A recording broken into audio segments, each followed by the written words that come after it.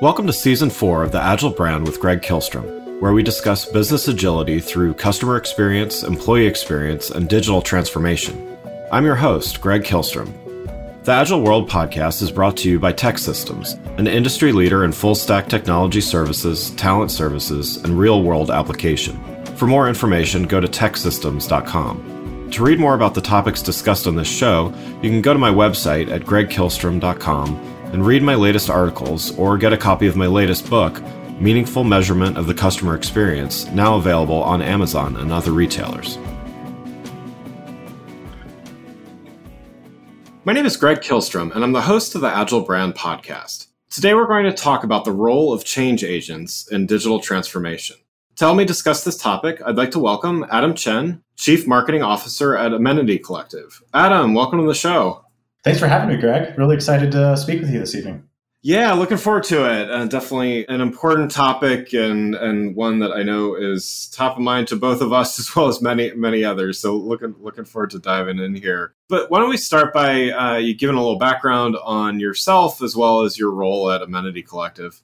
Sure. As you mentioned, I'm the Chief Marketing Officer at the Amenity Collective. We are a collection of companies that manage different amenity spaces for a lot of different types of properties, from multifamily properties, condos, HOAs, all the way up to massive country clubs, pools, gyms, and the like. It's a really exciting time to be in communications and marketing and be able to really drive some change within our own organization. Over the years, I've had a number of different roles, from core IT all the way through, creative and communications, as you might find in an agency. But I've always kind of found myself at that intersection of communications, technology, and really driving change in organizations. Great.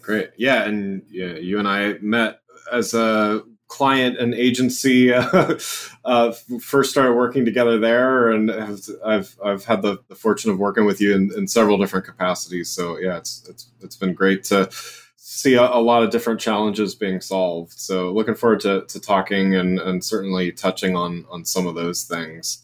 So let's start by talking about digital transformation or just change management or change initiatives in general. Often they're called digital transformations or something similar. And, there's a lot of statistics out there, depending on which article you read or which stats you see. As many as 70% of digital transformations fail to reach their intended goals and, so many similar things like that. From your perspective and experience and all of that, why is this so difficult? Why are change initiatives so difficult? It's a good question. And I'm happy to say that I think I have a little bit higher batting average than the 30% on that stat. But certainly, I've had my own, I'll call them failures. I know that's kind of a heavy word sometimes, but, in the true tech form, fail fast and learn from it. And, I think that's what's gotten me here today. But I think there's really two sides, to go back to your question, two components that organizations need to think about before they even embark on a change initiative. And it goes by many names. Obviously, it's semantics. Digital transformation is very trendy, right? But really, change is inevitable in the world today. And if you're not keeping up with change, businesses, you're going to lose your competitive advantage. So I think there's two sides. So it's the personnel that you're ultimately charging with the accountability and responsibility to drive that change within an organization.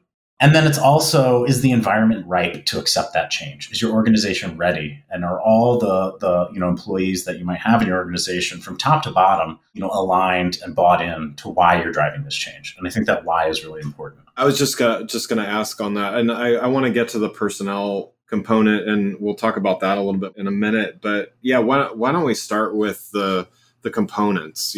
What is your thinking on that? Yeah. So on the environmental side, I guess, they talk about it with organizations. It really comes down to culture, I think, and I think a good barometer to see if your organization has the right culture to accept change is, are people free to communicate? Are people willing to critique and offer constructive feedback within your organization, both up the hierarchy and also down the hierarchy? And are people willing to listen to that change and then drive it? But I think I like to use an analogy when I'm talking about kind of the environmental factors within an organization, and it's kind of, I equate it to a recipe, a cake recipe maybe, right? And you need to have all the right ingredients to make sure that your cake rises, to make sure that that cake tastes good at the end. And sometimes the ingredients of that cake you might not think are important, right? But, just like in a cake recipe, the addition of salt, it's not just sugar, but it's also salt that brings out additional flavor. And it's some of those, unexpected ingredients that I think are often overlooked within organizations. Yeah. And how does an organization identify those things? And, what are some of the methods and processes that can be used? Because to your point, there's a lot that goes into, when we're talking about some of these initiatives taking, 18, 24 plus months, as well as just, as you said earlier, change never really stops either. So change is continuous. So, how do you go about identifying some of those ingredients that need to be there in the first place? Yeah. Well, I think it starts with strong leadership. Ultimately, I mentioned it before, but you need to understand the why, and there needs to be a real why. Oftentimes I think change initiatives need to be driven by a catalyst. They're really in response to something else. Maybe there is a merger or an acquisition, right? And you need to bring two cultures together. Maybe there's a brand new market that a company is trying to explore and penetrate, right? That necessitates kind of some kind of change initiative, whether that's cultural, whether that's a sales approach, that's brand, it can really, be in any element, any division within your business. But I think it all starts at the top. First and foremost, you need to have a vision, and that vision needs to be clear, concise, is able to be communicated by all of leadership. Change initiatives are really organizationally driven, not driven by necessarily any individual person. It really takes an army.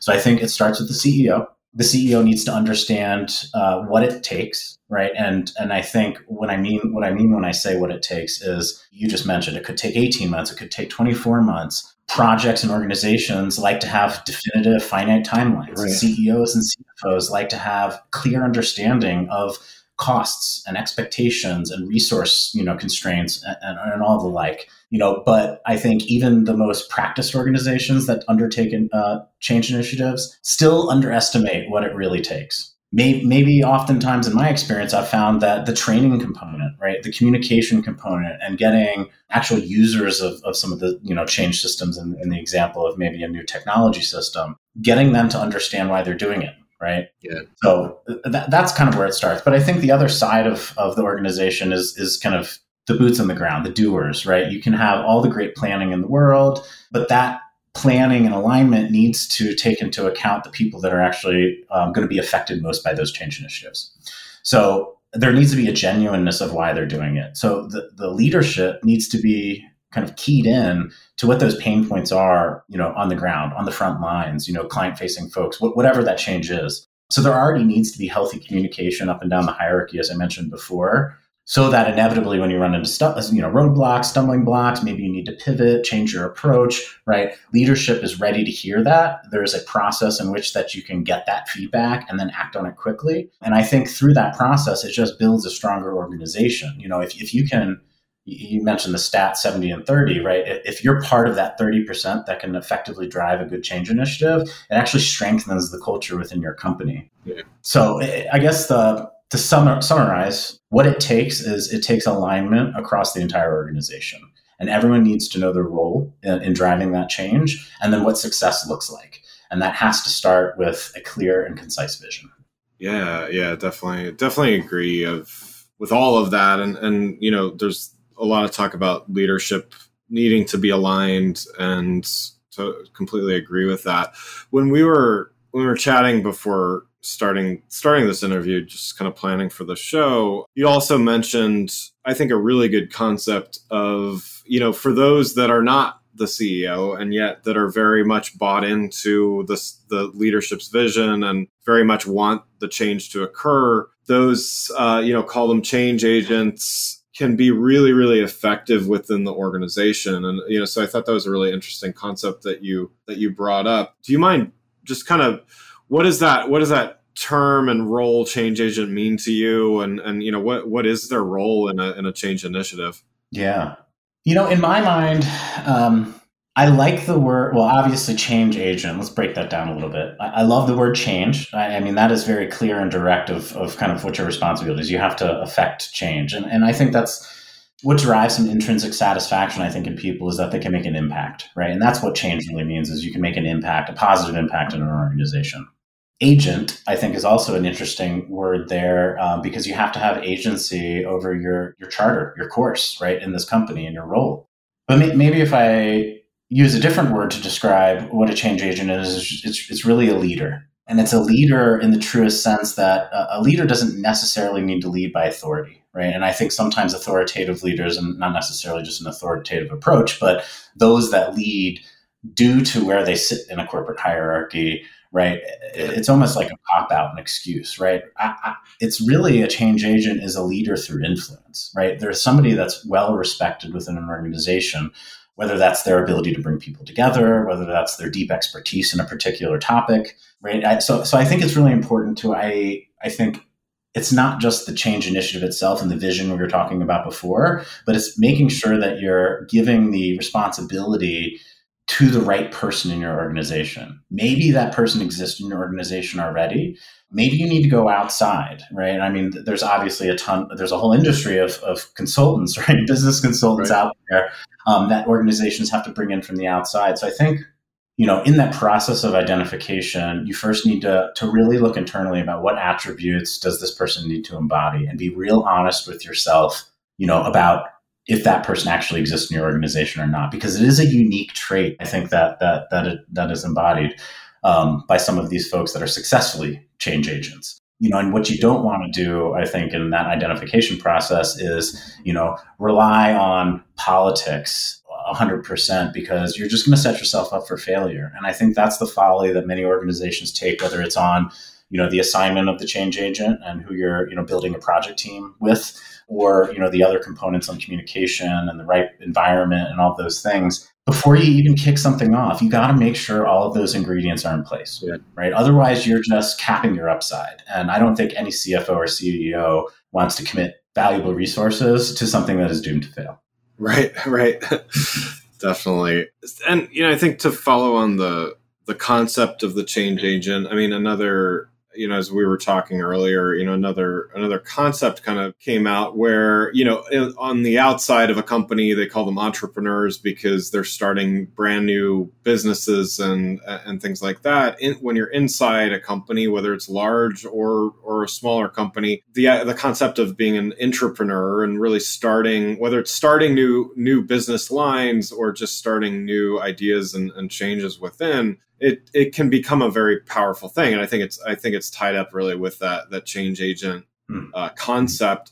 What does it look like to be an entrepreneur? And, how does this help both the company as well as the individual?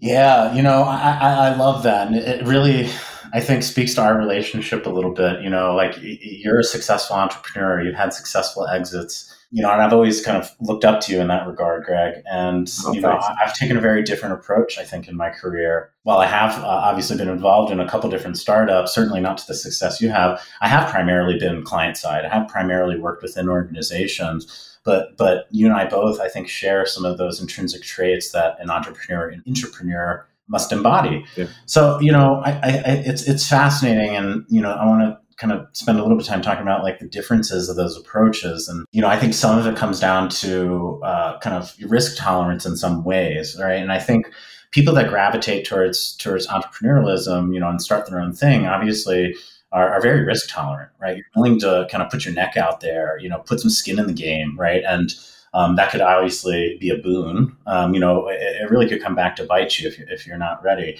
And an entrepreneur is interesting because you're not having to take on potentially that financial risk. You're not having to put your own livelihood potentially, out on the line.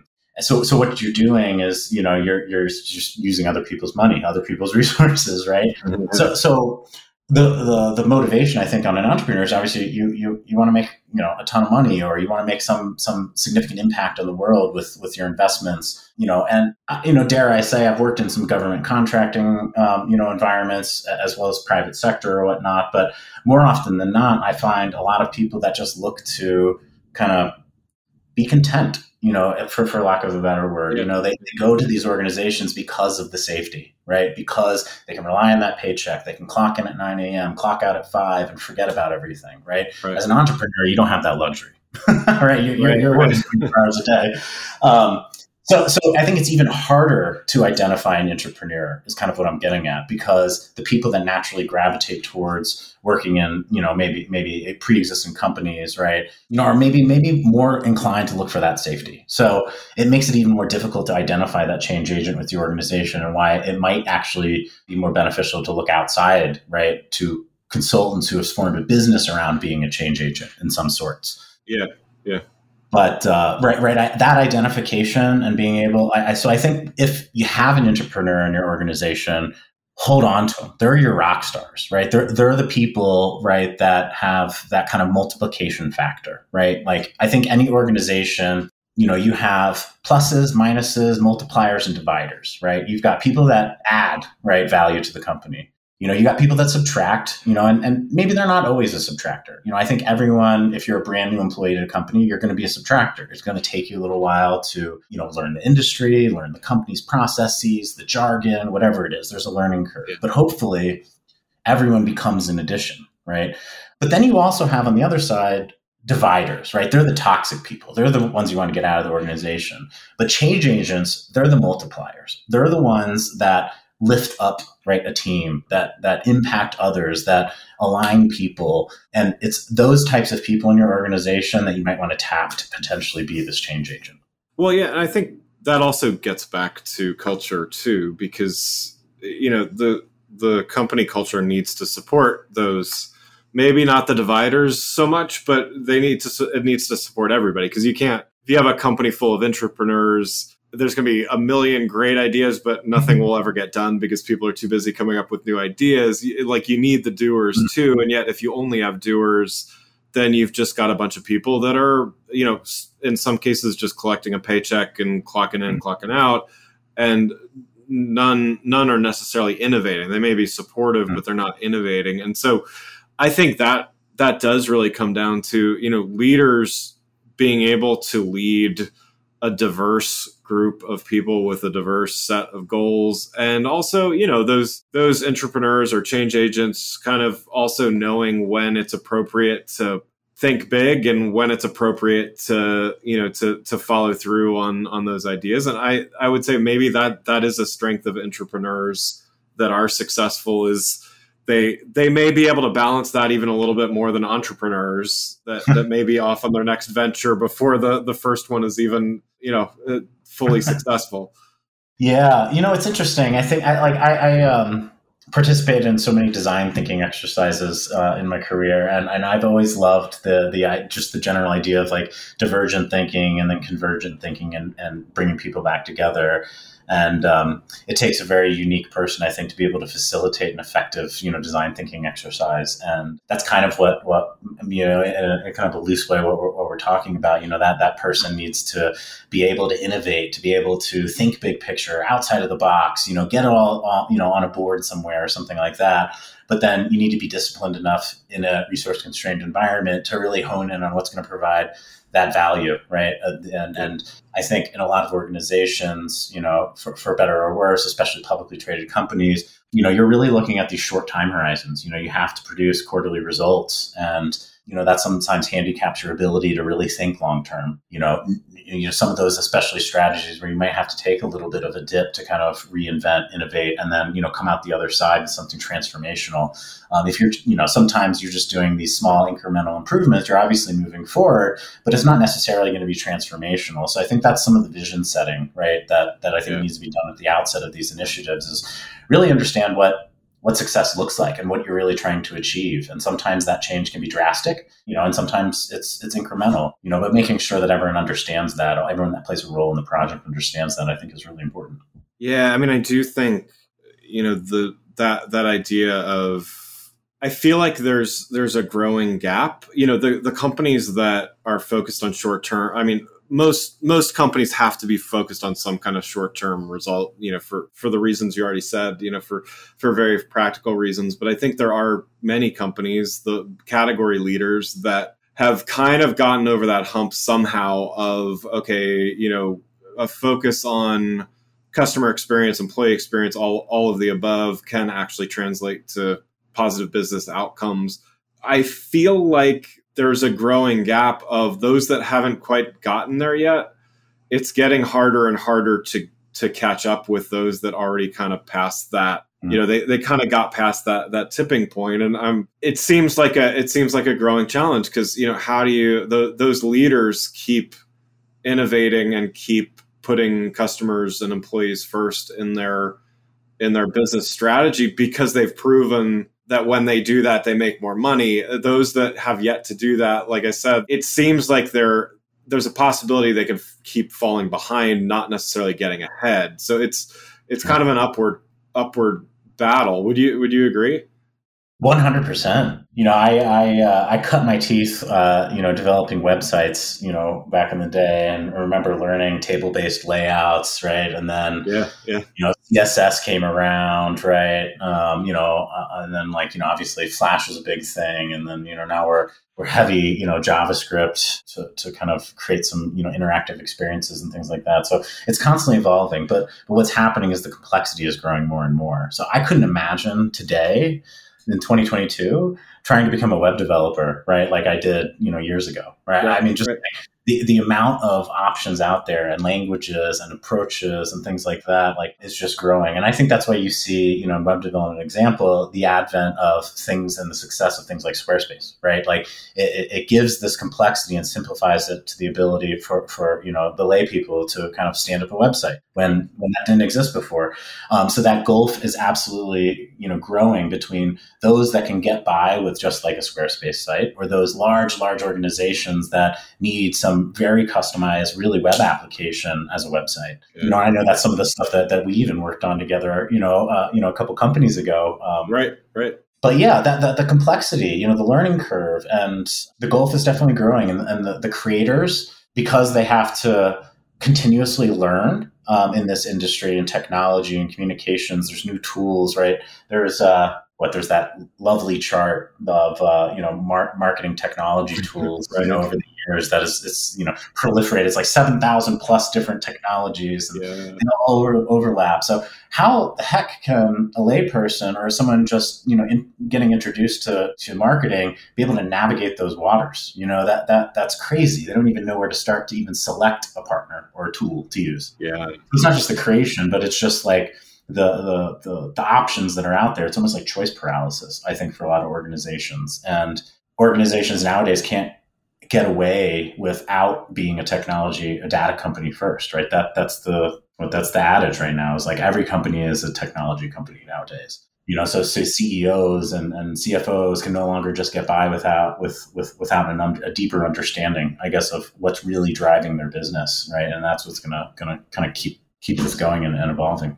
Yeah, absolutely. Well, one last question before we wrap up. Just kind of thinking about everything we talked about here. It was a lot of stuff and big stuff happening and big initiatives. But for those that are let's to paint a scenario here. For those that are those organizations that they're in some kind of change initiative and feeling a bit stuck. What would, one piece of advice you would have for them be? Put hubris aside. I think, a lot of organizations are incredibly successful, right? You've built it maybe from the ground up, right? But bringing on a little bit of humbleness and saying, is the next change initiative really something I can accomplish 100% in-house, right? Because of the complexity of the world, is growing, you really be honest with your business. Focus on what you do and what you do well in your core business, and all of these other things that are on the peripheries of what you do that support what you do. There are other companies that is their core. So I think it's really, as the world progresses, it's less of the build in-house, right? It's more of the buy, but partner with other experts, right? Because to help navigate that environment, to help understand and get the right skill sets, especially with the talent shortage and technology that we've been facing even before the pandemic hit. Making sure that you can get those experts is the most important thing. And spending a little bit of money to partner with some of these other companies, firms, people, consultants that you can bring in is worth the weight in gold, because a false start, if you're a part of that 70% that you mentioned at the outset of failed digital initiatives, it's going to cost you way more to your bottom line to try to redo a change initiative than to just spend what it costs to be successful the first time. Yeah, I think that's great advice. Well, Adam, thanks so much for joining. For those listening, what's the best way for them to keep up with you and what you're doing? Yeah, I'm actually in the process of updating, my personal website. I'm looking for more opportunities, obviously, to get out there, speak to folks and see what ways I can continue to be a multiplier myself. So the website is adamchen.com, and in short order, you'll see some updates. Wonderful. Well, again, I'd like to thank Adam Chen, Chief Marketing Officer at Amenity Collective, for joining the show. Thanks for listening to The Agile Brand with Greg Kihlstrom. Talk with you next week. Thanks again for listening to the Agile Brand with Greg Kihlstrom podcast, brought to you by Tech Systems. If you enjoyed the show, please take a minute to subscribe on your podcast channel of choice and leave us a rating so that others can find the show more easily. You can access more episodes of the show at www.theagilebrand.show. To get a copy of my latest book, Meaningful Measurement of the Customer Experience, visit my website at gregkihlstrom.com. Until next week, stay agile.